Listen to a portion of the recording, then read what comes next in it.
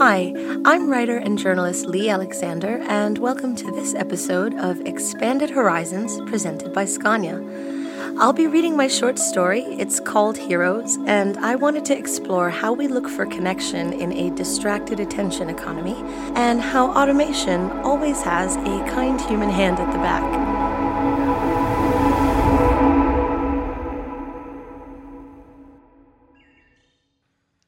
Our crown jewels, sang Clarice, her face popping up suddenly in the workstation display. Deadline day tomorrow, huh? Can't wait to see what you're gonna come up with. Julia didn't like being called Jules, especially by Clarice from the West Coast office.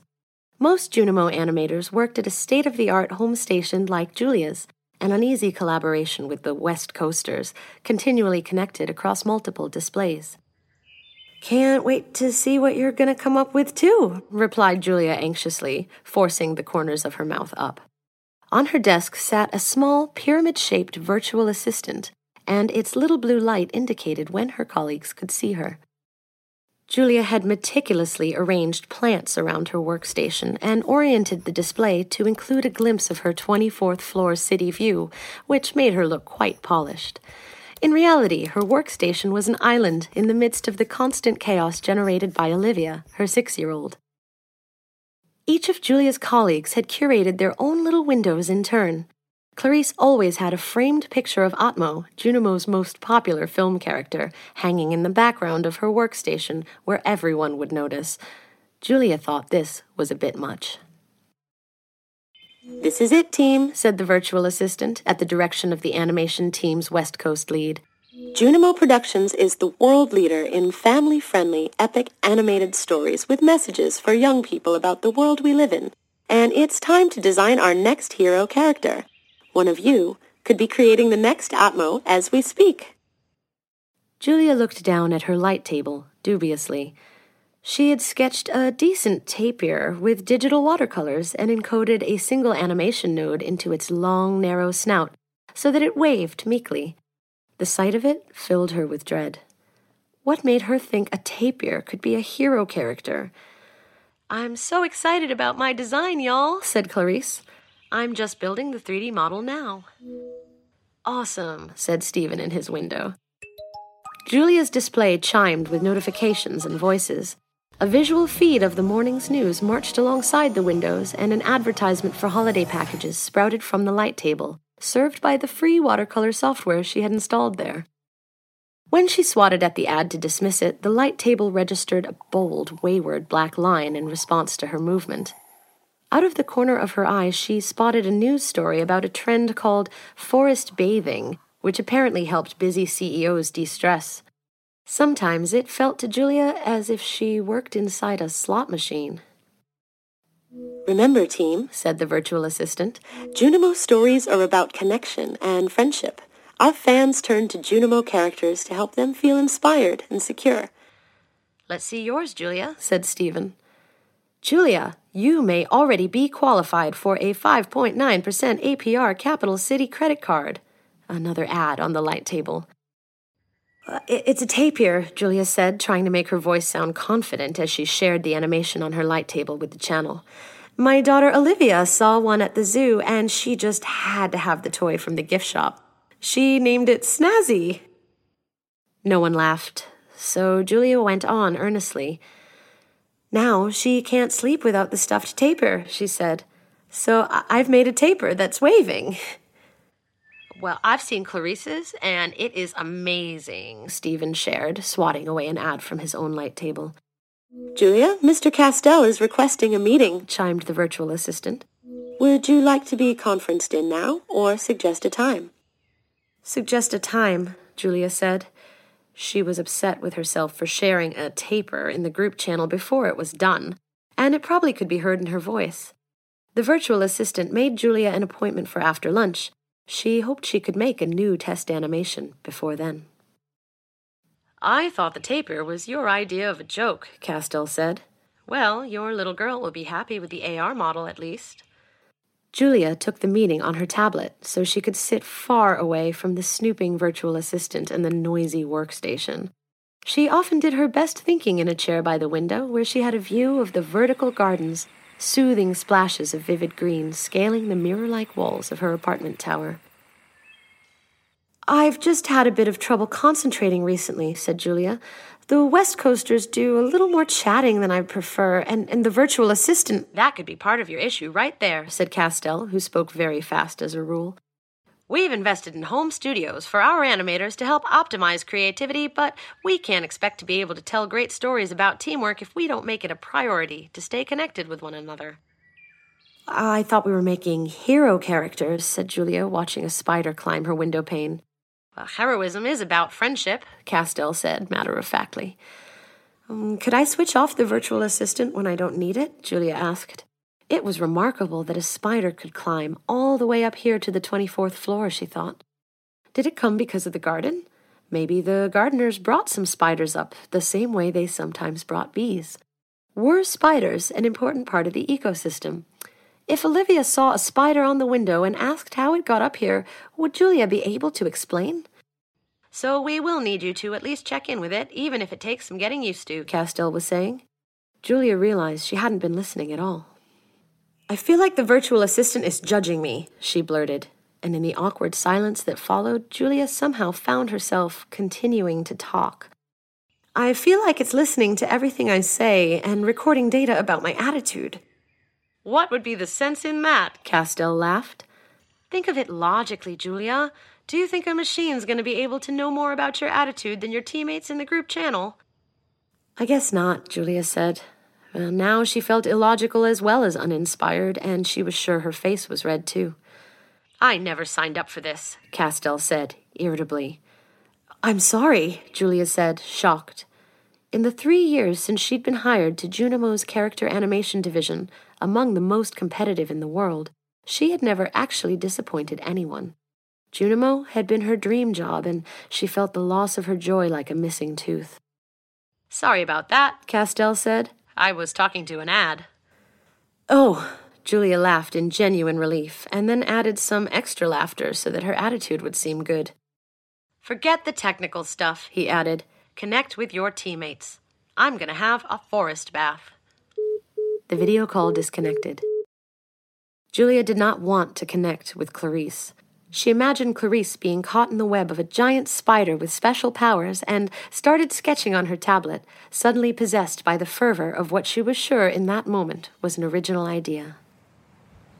At 3 p.m., Julia migrated all her progress from the workstation onto her tablet and went out to fetch Olivia from school. She was so engrossed in her spider hero animation that she might have missed her bus, but the newest silently gliding smart buses were constantly sending updates to the bus shelter display. Julia often found it easier to work in transit than at home. Drawing and implementing simple animations was a pleasant way to pass the time, and there was no group video, just text summaries from the virtual assistant scrolling along the side of her tablet in a neat line. Clarice has submitted a draft render. Clarice has implemented an algorithmic map. Clarice's most recent upload to Secure Channel has received 180 views and 78 stars. Stephen went to lunch at 12:05. Julia caught herself staring at the feed for who knew how long, her stylus frozen in air above the tablet. By the time she and Olivia were on the bus home, though, she had drawn a fabulously hairy and unexpectedly cute spider hero. She was about to put a kerchief around its neck for personality when Olivia spoke. "Mom, can we get a Magic AR robot?" "You already have a kitty from Magic AR," Julia said, showing Olivia her tablet screen. "What do you think of this spider?" "I don't want that," Olivia said promptly. She was squeezing Snazzy, the plush tapir from the zoo gift shop, and Julia felt anxious at the sight of it. "You didn't really look," replied Julia evenly, flicking personalized ads away from the image so she could animate its legs for Olivia. "Will you take a real look, please?" "I looked," Olivia said, flaring her little nostrils. "Spiders aren't for kids." Julia's heart sank. Olivia was right. First a tapir, now a spider? What if she just didn't have it anymore, that magical something that had once won her the chance to design all the villain vehicles for Atmo 2? She was so much better at drawing vehicles than characters anyway. "What should I draw?" Julia asked her 6-year-old daughter despairingly. Out of the large bus windows, a flame-colored sunset danced among the glittering panels and spires of the city as they sped past. Sunset. The deadline was tomorrow morning. "Robot," Olivia said, swinging her legs so that Julia had to chide her for kicking the clean seats. "It can't be a robot," Julia sighed. "Mr. Castell wants us to design things to do with people and their feelings." "Robots have feelings," protested Olivia, wiggling a loose tooth with her tongue. Julia glanced at the virtual assistant updates. The deadline for hero characters is tomorrow morning at 9 a.m. 6 team members have submitted in advance of the deadline for hero characters, earning 2,185 Junimo points. "Robots are artificial, sweetheart," said Julia. "It means they don't have feelings." "No," Olivia said, the beginnings of a cranky sulk beginning to redden her round cheeks. Julia decided to leave the topic rather than risk tempting one of Olivia's rare but tumultuous tantrums in a public space. "How about if my boss likes my pictures, then we can get a magic AR robot," she offered.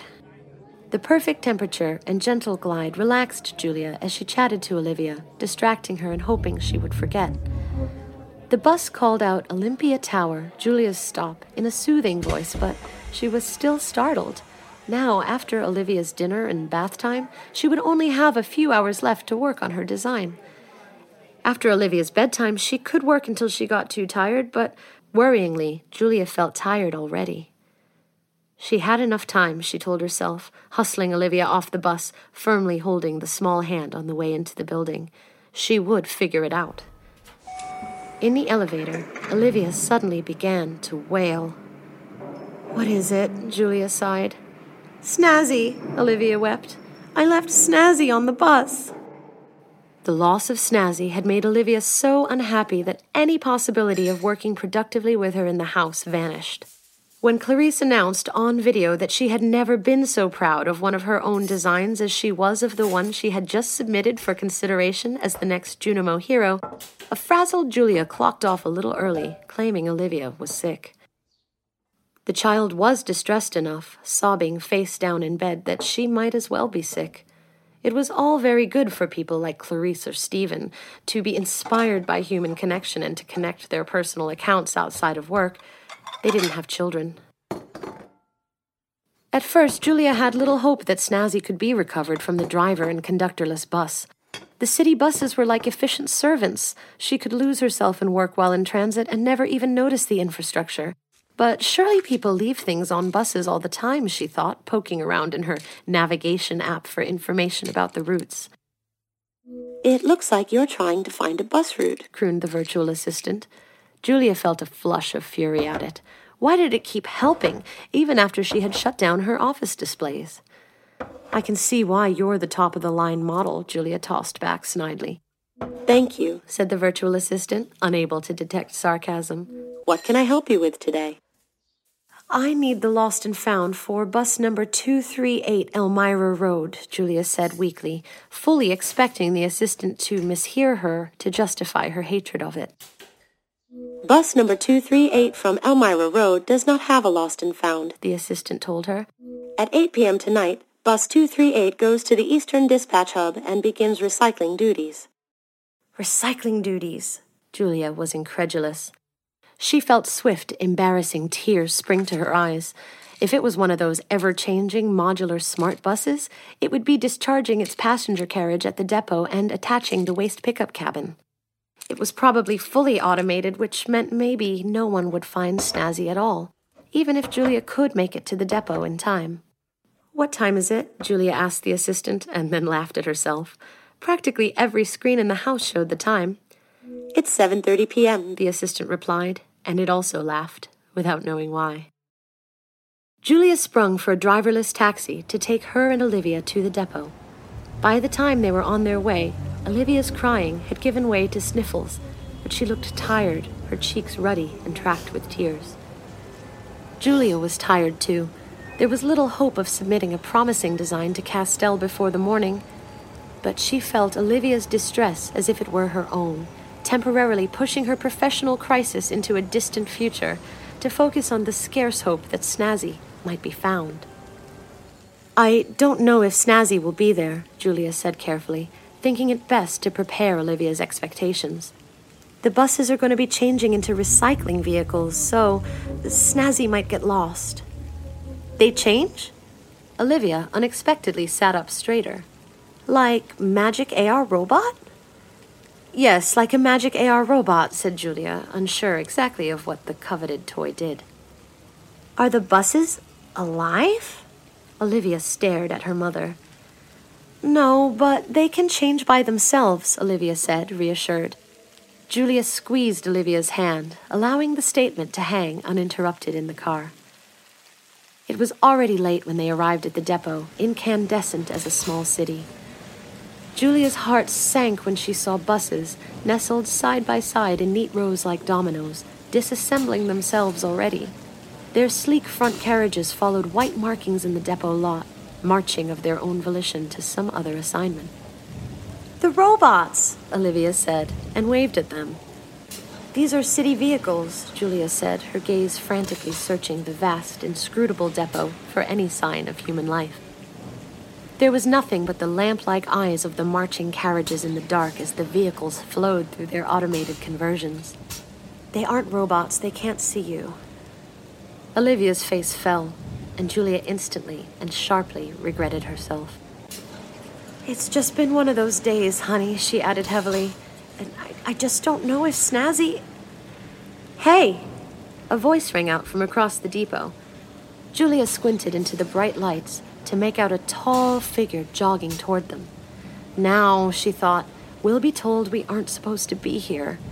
But the spring in the figure's step was unexpectedly merry, and Julia soon saw the person waving. As the person drew nearer, Julia saw it was a woman with close-cropped hair and a yellow sanitation jumpsuit on, and the woman was flushed and smiling.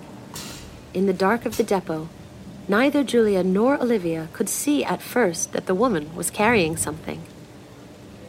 "Snazzy!" shouted Olivia, pointing. "I take it this is yours," the employee said, handing Snazzy to Olivia with a grin. "How?" Julia gaped, so flooded with surprise and relief she felt her hands shaking and her eyes welling, as if the return of Snazzy had somehow righted the universe. "I'm one of the automation supervisors here," said the woman, whose name patch read Elin. "The vehicles will signal if they get to the depot with anything still in the passenger cabin." "I thought it was all automatic," Julia said, dazed. "Someone has to go in the cabins and pick up abandoned valuables at the end of the day," Elin laughed. "I'd like to see that go all automatic." "The bus knew it had Snazzy," Olivia said triumphantly. "You're Julia, right?" Elin said to Julia. "Your virtual assistant called and said you were on your way in a car coming to look for a taper? I gotta say, I've never saved a taper before." "You really saved our whole day," said Julia. The joy in Olivia's face made it suddenly impossible to care about Junimo Productions. "Thank you," said Olivia dutifully. "And thank the robot." "Hang on a sec," said Elin, nodding in the direction of the silent, sleeping machines. "You'll see something cool." One by one, elegant rows of light gleamed on as the machines began gracefully to change, their sections gliding neatly apart. Julia thought it looked almost beautiful, like a sort of ballet, in a way she hadn't thought machines could look. "You were right, Mom," Olivia breathed. "They do change." "You should always listen to your mom," Elin grinned. In the car home, Julia began to draw again. "It's a robot?" Olivia peered over the tablet with interest. "I guess it is," Julia said calmly. "These are the headlights, and this bit in the front gives it a face." "Like you made an Atmo too?" "Yeah, a little," Julia said. "It's a robot that can change. See?"